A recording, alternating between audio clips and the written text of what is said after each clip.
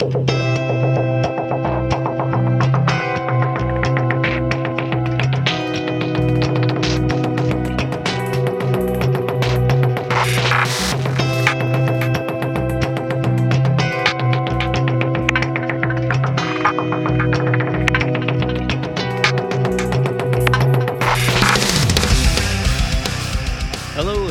Six Figure Developer Podcast, the podcast where we talk about new and exciting technologies, professional development, clean code, career advancement, and more.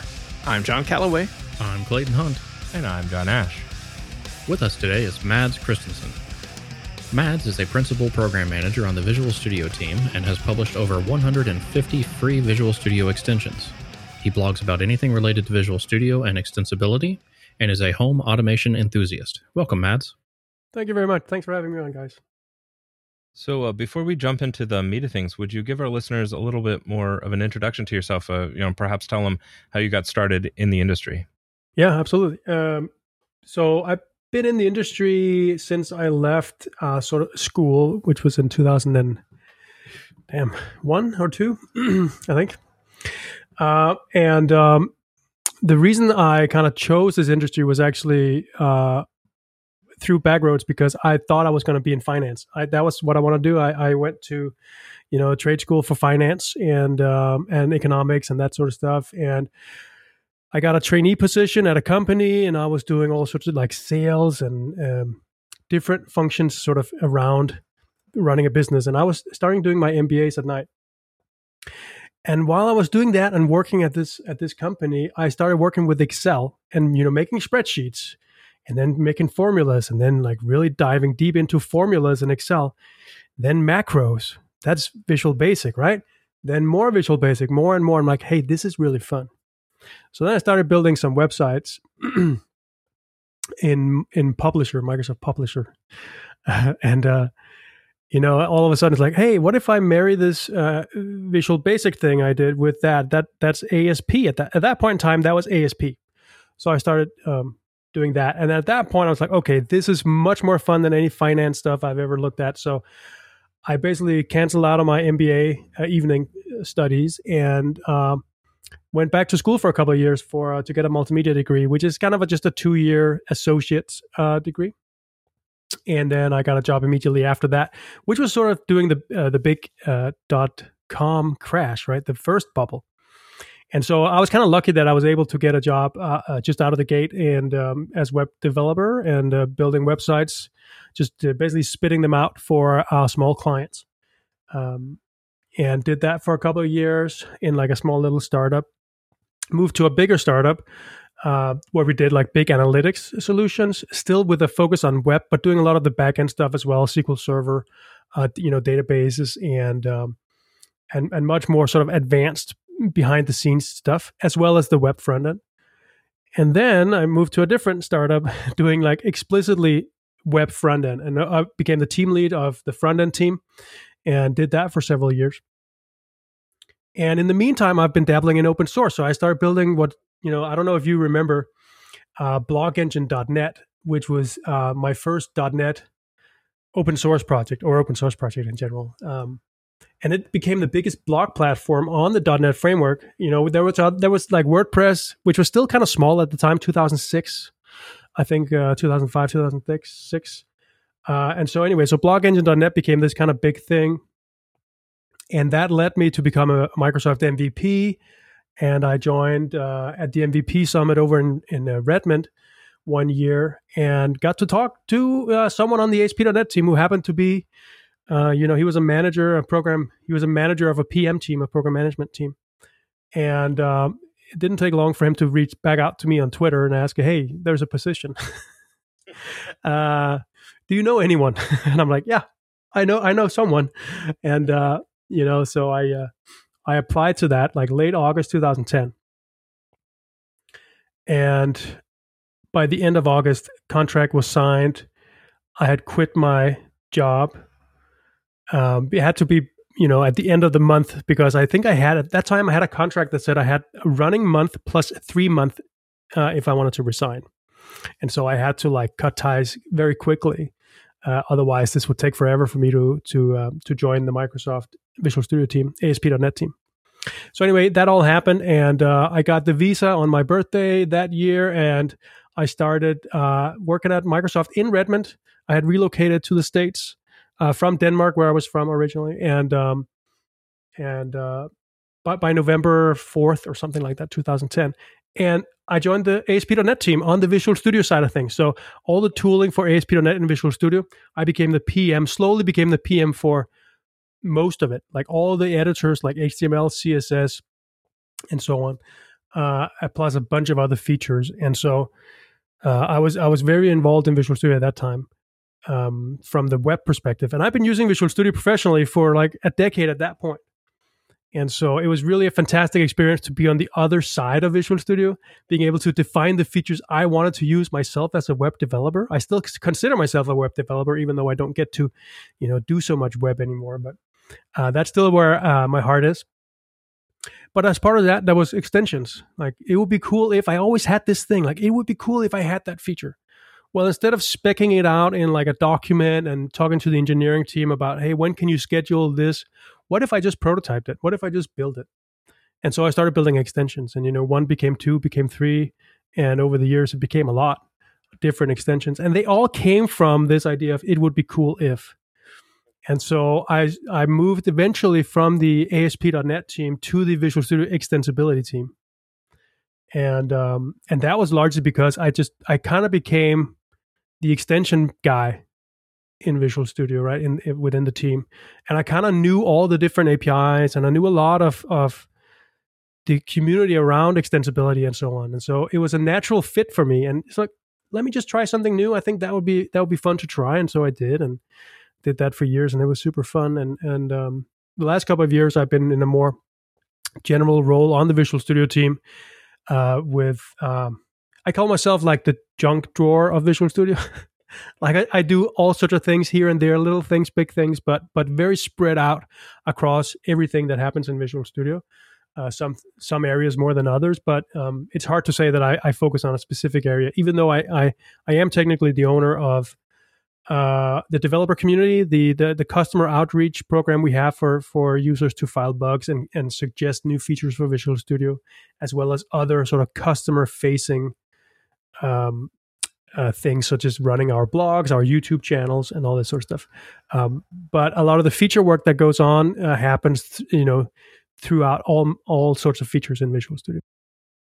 You started out very heavily invested in the website and your transition, to the framework side. And it sounded like you got to participate in the web side of that framework, and now you're shipping, or working on Visual Studio and whatnot. Do you miss the web, or like what is there a big difference between?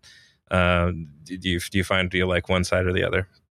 I do miss the web a lot. I miss the speed of the web, of the technology, and how fast the browsers evolve.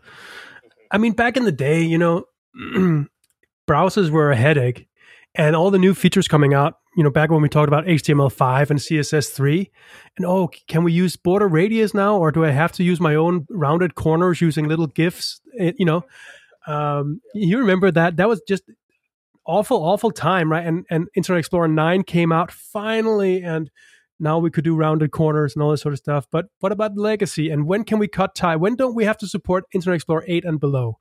Right, that became the next question. And then it became, when can we get rid of supporting Internet Explorer 9 and so on? And I feel like now that everyone is on Chromium, like Edge, and I guess Firefox is pretty far ahead on their own, but all the major browsers now are like advancing at incredible speed together. And so I miss that. I miss that fast-paced pace thing, and with the stability that we have now that we didn't have back then. The web is really a platform. I mean, it's really fantastic. You can do everything with web, and I wish I could do everything with web, but I miss it. Yeah, and you nowadays we have rapid deployments and continuous development and all that. How do you bring that into something like Visual Studios? Is there a way for that?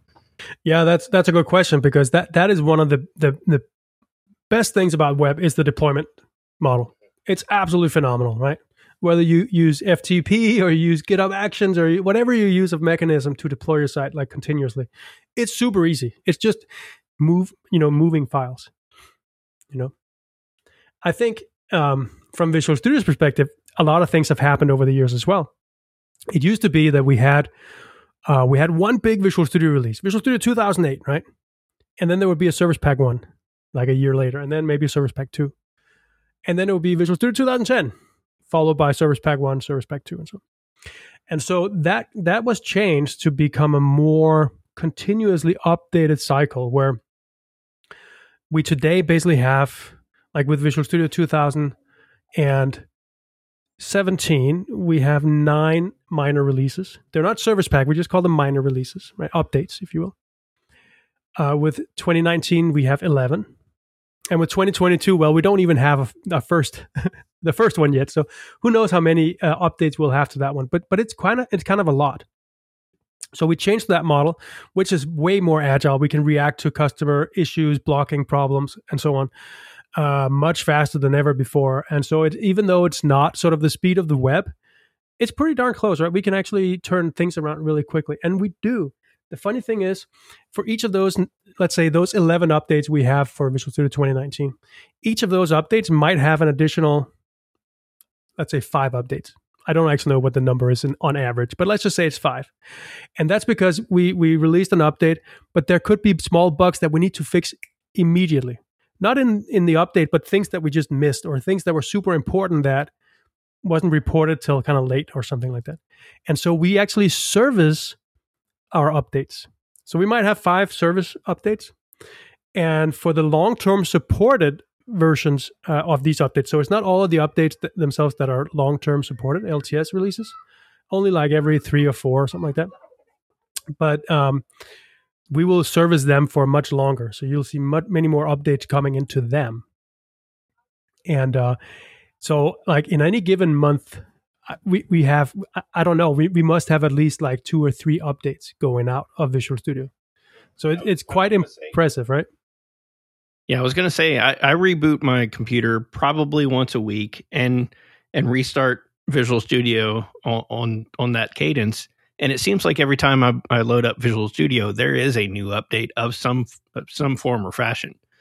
But I know that the Visual Studio team has continued working on not just the incremental releases and the patches and the bug fixes, but also new important functionality, including a new release that's already starting to get some traction in release candidates and previews. Is that correct? Yeah, Visual Studio 2022 was announced, I think, in April, with the first bits dropping in June, like the first preview. And this was like pretty significant because that was the first time Visual Studio went 64-bit, all of Visual Studio. And so that was a huge thing, and that was a very large effort. Like people have always been asking, like, and always thought that Visual Studio was like crazy for not being 64-bit. Because everyone else is 64-bit. Well, not everyone else is as huge as Visual Studio. So let's agree on that. Like it is the world's largest WPF application, and it's just one of the in general one of the largest applications in the world, with a lot of different pieces. And so moving everything to 64-bit is way more complicated than one might think. It's not just, let's just compile against 64-bit like we do in .NET. Just move the target to 64-bit instead of x86, That's not necessarily how it works for every application, and especially not something as complex as Visual Studio with so much history, right? There's code in Visual Studio that's pretty old. That's just, there's no reason to change because it worked, right? And so it has some of those things. So what do we do in those cases? Well, we have to either replace them or renew them or go back and, into that native code base that it might be and update it. And on top of all that, we have the extensibility model. So are we going to break all extensions? It turned out that we had to, because there was actually some interfaces, and this is old p-invoke stuff, right? So this is old, no, sorry, not p-invoke, interrupt stuff, like com, interrupt. And so in some of these contracts and some of these interfaces, they were actually kind of invalid, even though in x86, so that when you move them to a 64-bit, we couldn't just move them to 64-bit. without making breaking changes, because stuff like enum values or whatever, they weren't laid out correctly with their numbers, so there was be collisions or something like that in the memory space, and so we had to basically redo a bunch of the private interrupt assembly interfaces. And that unfortunately we had to break backwards compatibility. So it was a huge effort to figure out exactly which ones had to be upgraded, were there ways we could do it without updating them that would still work, be backwards compatible, and so on. And so it was a huge effort. It took years. But it's a milestone release, right? Because of that. So it's very, very fantastic, and it's a great way into the future now. So that's why there's really no rhyme or reason as to what the next name of Visual Studio is. It's going to be whatever year we happen to be coinciding with. Yeah. That's how it goes. I think our general. I'm not actually sure, but I think there's. I heard one time, and there was someone guessing, I believe, that if you release a product that has a year in its name, if you release it in the last quarter of the year, you give it the year of the next year, right? So it's always so that it doesn't seem too old when you release it. It doesn't get old too quickly. I don't know if Visual Studio will do that or if it has done that in the past, but it seems reasonable. I don't know. I tend to like the years because it's a way of automatically expiring a product, sort of, and like which one is greater than the other one. If it was like Visual Studio Polecat, I mean, who knows? Yeah, that's true. So in addition to 64-bit, there's also a number of new features that we can look forward to, right? I know there's a lot of talk about hot reload is the new fanciness. Hot reload is one aspect that's super exciting, right? Because just imagine the productivity gain you have that you're going to get by not having to restart your debugging session or to rerun your app to see if that color change came through the way you thought it did. So it doesn't matter what app it is. Any .NET app is going to support hot reload. The idea is, let's say you do web, ASP.NET, and you follow along in the browser, right? So you're going to make a code change and you're going to check the browser. So the normal workflow is, okay, make your code change, and then you alt tab to the browser and hit F5, right? Or if you have a different monitor, you kind of click over there and hit F5. But now, as you make the change in CSS or whatever and save the file, the browser automatically updates and shows you that change. So that feedback loop becomes so much tighter. And with web, it was always the easiest of the feedback loops, right? That was always the quickest.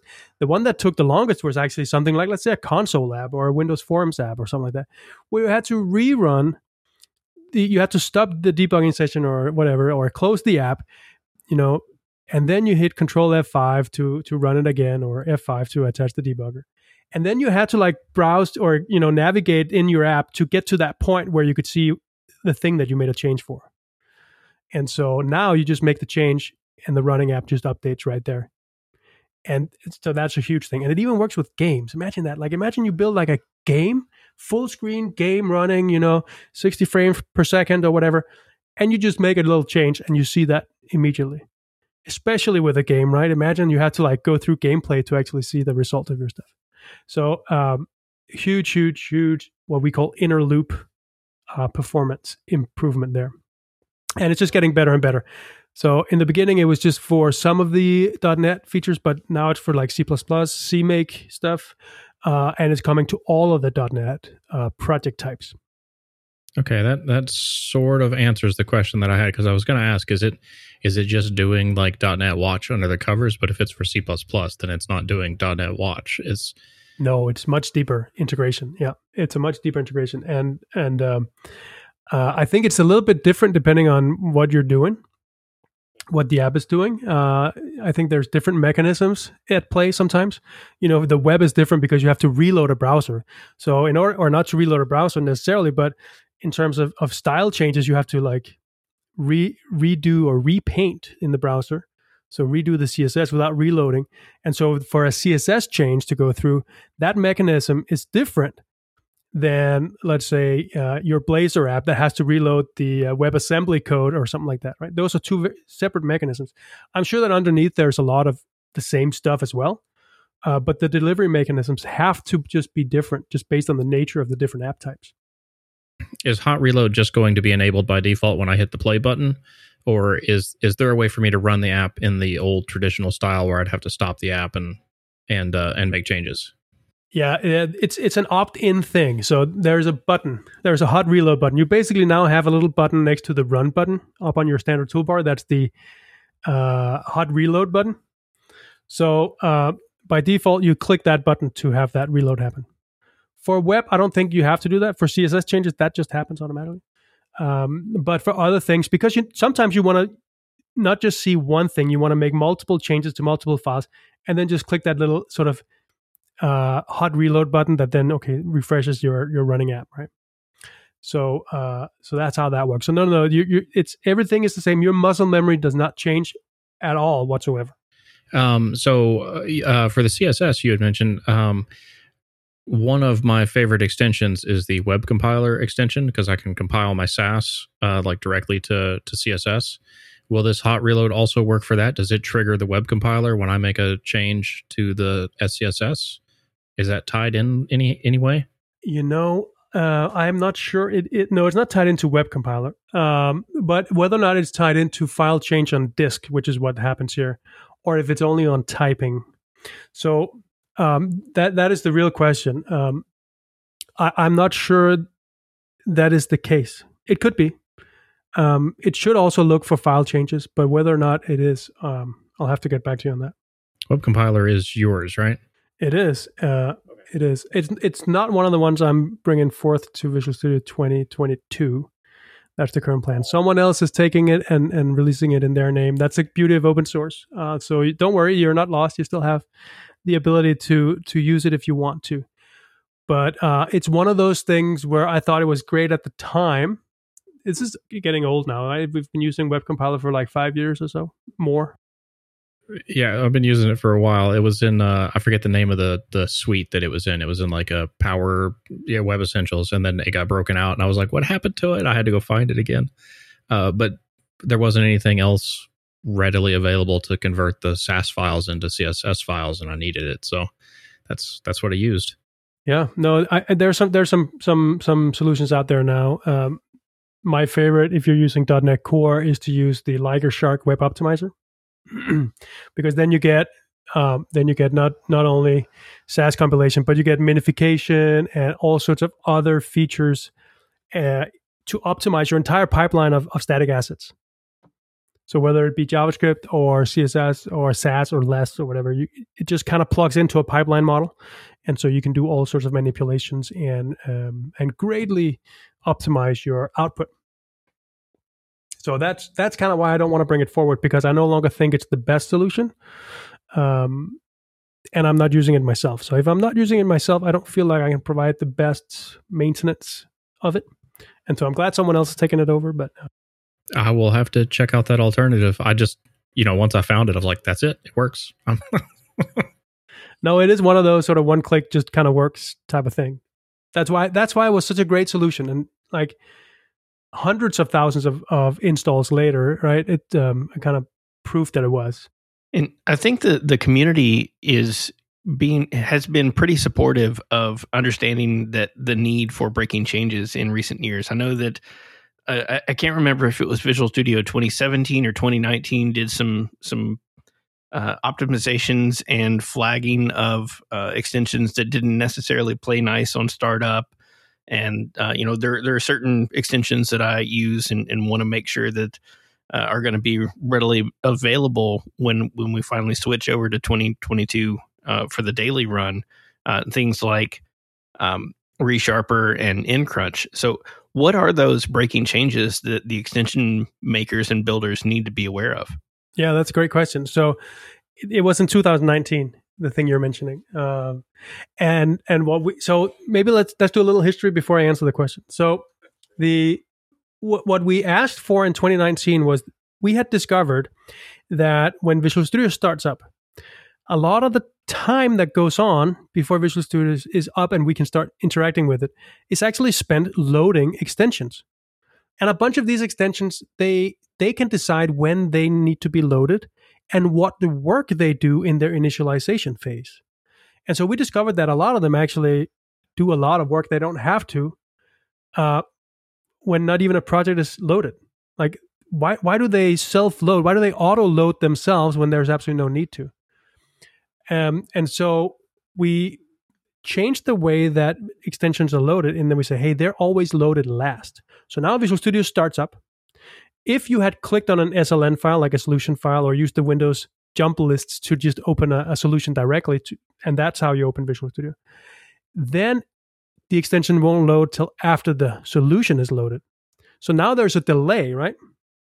And so assumptions that your extension might have, which was, subscribe to an event that says solution opened.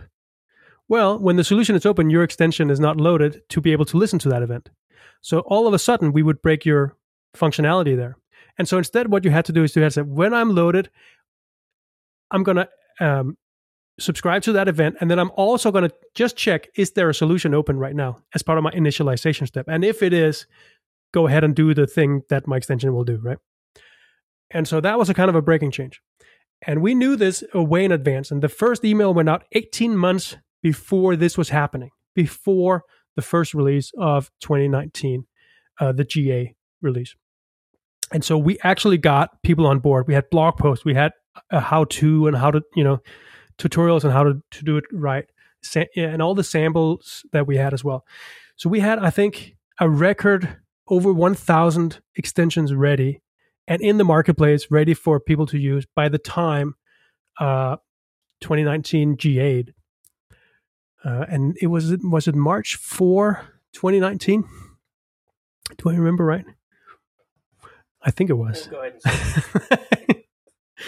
and say so that was just phenomenal, right? So it proves that with, and people understand, we want Visual Studio to be as fast as possible.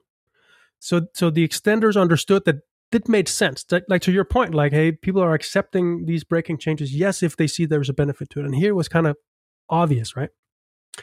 Okay, so now fast forward to 2022. This is a different situation because we are making an infrastructure change in the Visual Studio Code by making it 64-bit. One where we could not, even if we wanted to, make it backwards compatible. And then because we knew we were going to break back compatible on some of those interfaces, extensibility interfaces, we also knew that we now had a chance to modernize certain things. If we were going to break things anyway, we might as well make other improvements too, right? So we went ahead and did that.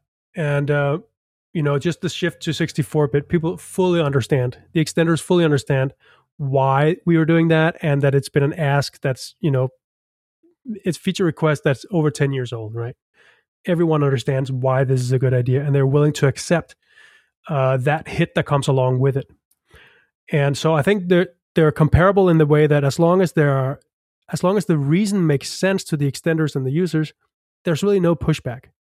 Our job on the Visual Studio team is to make it as easy as possible, though, so that we can have a record-breaking number of extensions ready by the time we launch the GA release, right? And this time around, it's a little bit more potentially is needed by the extenders. So whether or not we're going to have 1,000, I'm not sure this time around. But we have all the videos, we have all the articles, we have the documentation, the tutorials, and so on how to make it possible. So it's just a matter of time. So for nCrunch and ReSharper, I'm sure they're going to be ready. If not on day one, like soon after. Right? That's kind of following the patterns from previous years. And remember, just write your extension author. If they don't have their extensions, your favorite extensions ready today in the preview, write them and say, hey, get on it. Or if they're open source, open an issue with them, or vote on an existing one, or send them a pull request or something, right? Yeah, I have no doubt that ReSharper will be there day one. nCrunch has been a little slow to address. nCrunch already has a preview, I think. Do they really? Okay. Well, historically, they've been a little slow. I think maybe Remco's been busy actually at the day job. Yeah, you say they. It's one guy. Yeah. So I can be understanding of that. So I appreciate that. Well, I know that, for instance, nCrunch, Remco is spending. Remco, the author and owner and maintainer of in Crunch, he spends a significant amount of time basically porting his stuff every time we have break-in changes. So there's some extensions, depending on what APIs you use, that are harder hit by this than others. So every time we do something that breaks backwards compatibility, some are hit harder than others. And oftentimes it's the same extensions that are hit hard. And so his, unfortunately, is one of those that are kind of always hit hard. And so we gotta cut him a little slack. He's an old colleague of mine, so I know what he's been going through. He's a great guy, and yeah, I didn't know it was in preview. That's good to know. Yeah, next time you see him, tell him that we all love that extension. Like changed our lives. And fork out our own money out of pocket without a second thought. Yeah. That was the first extension I ever saw being built. I was at one of these startups where he was a contractor. I was a full-time employee. He was a contractor. And he said, "Hey, come over. I want to show you something." And he had on the screen, he was showing some like live unit testing stuff. And I'm like, I didn't quite get what it was. And I didn't know a Visual Studio extensibility model or anything like that. So I wasn't as impressed as I would have been today had I known what I know today. But so he started, this is like 13 years ago or something like that.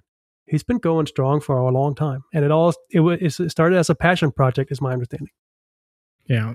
So on speaking of extensions, which we've been doing for a little bit, and ReSharper, is Visual Studio going to stop telling me to uninstall ReSharper? What is it saying? Every single day, it's like there's something slowing down your Visual Studio. You should turn it off, and it's ReSharper every day. So that is so the previous question from John was like about the breaking change we did in Visual Studio 2019 about speeding things up on solution load. That is exactly what this is. So when extension wants to load up or takes too much time in its initialization phase, Visual Studio is catching that and giving you sort of that yellow bar that says, "Hey, something bad is happening." You can put an exception in so you don't ever see it again. How? I keep telling it to go away and it always comes back. I forget how it is. Maybe it's if you go to Help and then Visual Studio Performance Manager or something. I forget where it is. But no, you can say don't do this again. Yeah, I told it to go away months ago, and I haven't seen it again. So every day I keep telling it to go away. It just comes back. I gave up. But so if you didn't know that was ReSharper, you would think it was Visual Studio being slow, right? So we got all these, like for years and years, we got so much heat for being slow. And then we learned that, hey, extensions are actually one of the main causes of that. And so it's like, okay, let the user know it's an extension. So at least they know. And so they can take action. They can go raise an issue where it should be and get a fix in for those things, right? It's like, call your congressperson type of thing. So go to the source and have them put pressure on the right place. So one of the things that I use Visual Studio Code for is finding things in my files. I've heard that there's going to be some new changes to that experience, and I was curious, if you could talk about those a little bit. Yeah. In Visual Studio 2022 Preview 4, the latest one that just came out, I believe it's Preview 4. Finding files is now a lot faster again. So we completely redid Finding Files in an update to Visual Studio 2019, like maybe a year ago, and then continuously improved it. And now it's been redesigned again, like certain aspects of it under the hood to make it, I think, like 4 times faster in certain scenarios. So a significant performance boost is now in preview, but will be there for the 2022 official launch whenever that happens. And there's some other interesting things about find in files or find and replace, in that we're playing around with some IntelliCode features, so machine learning for discovering how to find patterns using regular expressions. So you're all professionals, right? So when you want to find and replace somewhere, I'm sure you do this all the time. You just like go, Control H to get your find and replace, and you start typing your regular expression to find all the instances of the thing that you want, so that you can much easier.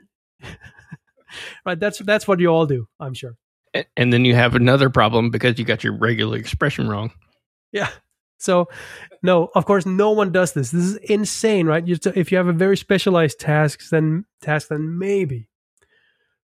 So what we're doing now is like, if you type in what you're searching for, we have like we throw our AI engine at it, our IntelliCode engine, to see whether or not there are you could write that as a regular expression that would then match multiple places in your file that semantically follows the same. Like if it's a method name or method call, are there other places where there's method names that are similar that can be regexified, for instance? And so it gives you a little light bulb up there by the find and replace. And if you click that, it will automatically fill in write the regular expression for you based on, it will give you previews so you can see if it hits the things that you would assume it would hit. So we're looking at those type of AI solutions on top of it. So not only is it faster, we're also going to make it a hell of a lot smarter. And so exactly when that lands, if that's going to continue to be in like a preview stage or it's going to be kind of done by GA, I'm not sure, but it's pretty fantastic. Just to clarify, I apparently know nothing about Visual Studio anymore. You can write a regular expression in find and replace in 2019 and it will use it for search. Magic. You know what you can also do? You can write it in 2010. Oh, yeah. I know nothing about Visual Studio anymore. Clayton spent the last several years in JavaScript land, and so we'll have to forgive him. Well, it's just one of those features that are it's really rare that you have the need to do regular expression, and so you don't really ever look for it. So it's like if you remember how to write a regular expression too. That but now because I know I can, I'm just going to do it. Just because. And now he's going to lose a week of productivity. He's messed everything up. So what else what else can we look forward to coming in Visual Studio 2022? And do we have a date for GA yet?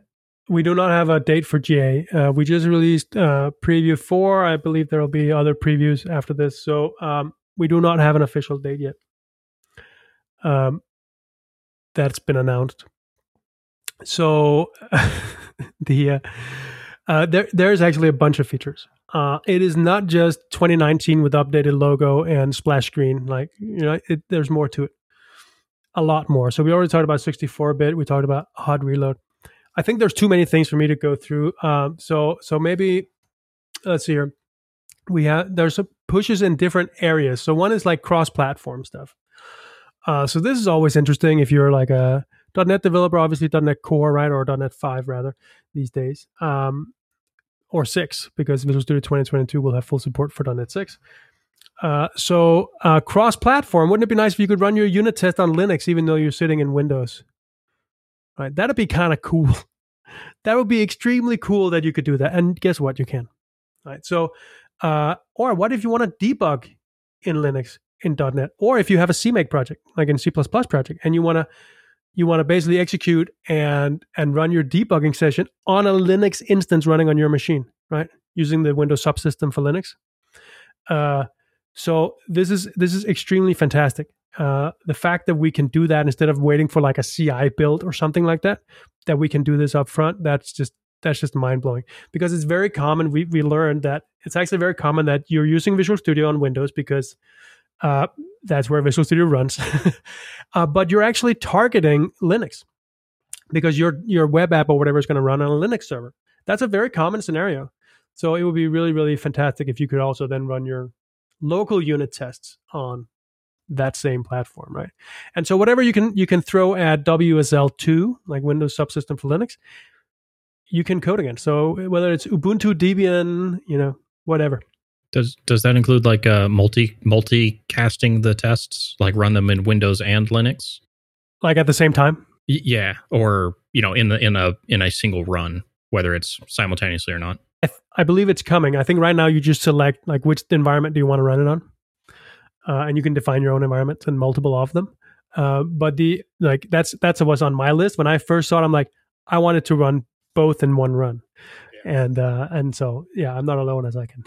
You think that it's a good idea too. And a lot of people think that. So I think it's coming. But we got to start one place. And then eventually also, like, I want live unit testing.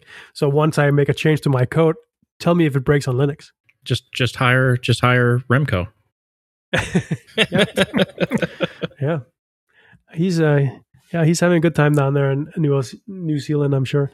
He enjoys his independent life, I think. So we've talked a lot about Visual Studio 2022, and maybe we could talk about like where people could get it to try out the previews and take a look at it. But we've also mentioned Visual Studio extensions. Is there any resources that you might point people to who are looking to, start? They have an idea. What if, just like you mentioned, and they can start jumping into building out their own Visual Studio extension. What kind of resources would you point people to? So you want to download Visual Studio, get on with the preview and try it out. Go to visualstudio.com. That's where we have all the information and download links and all that sort of stuff for Visual Studio. So definitely go check out the latest preview of Visual Studio 2022.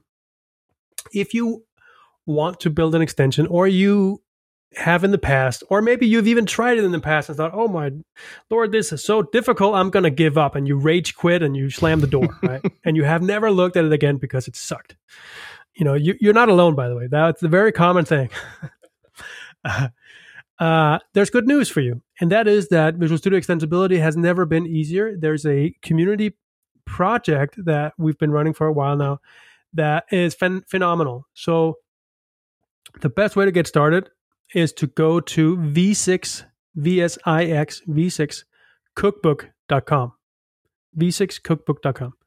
So VSIX, that stands for Visual Studio IDE extension or extensibility. And it's also the file extension of an extension, like a V6 file. So v6cookbook.com.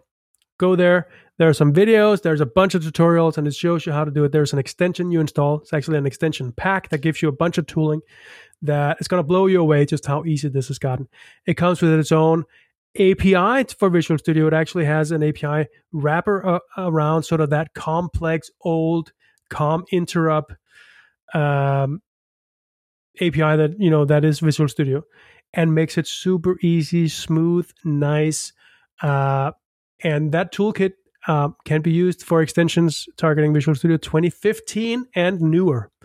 And it actually makes it easier to have an extension that supports multiple versions, because there's backwards compatibility workarounds built into it. So you don't have to know when you have to take different code paths based on version of Visual Studio. The toolkit does that for you. So v6cookbook.com for sure. That is super nice. What has been helpful in your career that you might share with those just getting started, or those maybe looking to level up their own careers? Yeah, that's a good question. It would be very much easy to tell you what have not helped me in my career. That's a long list, but I think follow. It's a cliche, but it's something like follow your passion. I like. I will not do you an original. I will give you one that was given to me when I started at Microsoft by Scott Hanselman. He told me I did something that broke a lot of stuff, and I felt really bad about it. And he basically just told me, hey, if you don't, and my manager got kind of upset with me, right? And he said, if you don't piss off your manager once or twice a year, you're not doing it. You're not pushing hard enough. And I think that there's, be careful. Your mileage may vary here, but the idea is basically just go ahead. If you really believe that something is going to work, go ahead, try it out. Full steam ahead. Don't let anyone tell you otherwise. For myself, that has been specifically the case many, many, many times where I just couldn't articulate why I thought it was a good idea, or people just higher up in management or whatever disagreed with me. And I just, and I couldn't get through and say, hey, I want to do this. So I just went ahead and did it anyway. And oftentimes that has been a really, really good thing. So in my case, it's been through making extensions. I've proved them wrong, right? And show, hey, this is how it works. We can do this. And eventually that's going to be built into Visual Studio, and it became a success and all this sort of stuff. So that was then, and the outlet for me to push through with my ideas and not listen to anyone was actually extension. So I got lucky that I had a venue for that, but find your venue if you can. And so that you can, plow ahead, don't look back, and follow your passion. So when annual review time comes around, we'll just say, Mads told me Well, that I could piss you off once or twice a year and we're good. yes. Yeah, it might not be the fastest way to the promotion, but promotions are not everything, right? You also want to have a good time. Yeah. It is your life, right? You don't want to spend half your waking life chasing a promotion, which is just a new business card. So where can our listeners go to follow you and keep up with what you're working on? Well, I got two places. GitHub.com/Mads Kristensen. That's check out what I'm coding on. And I think I have almost 300 projects up there and new ones coming all the time. So there's always something interesting, something new. And then on Twitter, the easiest way to reach out, talk to me, at @mkristensen. All right, Mads, thanks so much for taking the time to speak with us today. This has been great. Yeah, thank you so much for having me on. Mads is a principal program manager on the Visual Studio team and has published over 150 free Visual Studio extensions. He blogs about anything related to Visual Studio and extensibility and is a home automation enthusiast. If you like this episode, please like, rate, and review on iTunes. Find show notes, blog posts, and more at sixfiguredev.com. And catch us live each week on Twitch, and be sure to follow us on Twitter at sixfiguredev. This has been another episode of the Six Figure Developer Podcast, helping others reach their potential. I'm John Calloway. I'm Clayton Hunt. And I'm John Ash.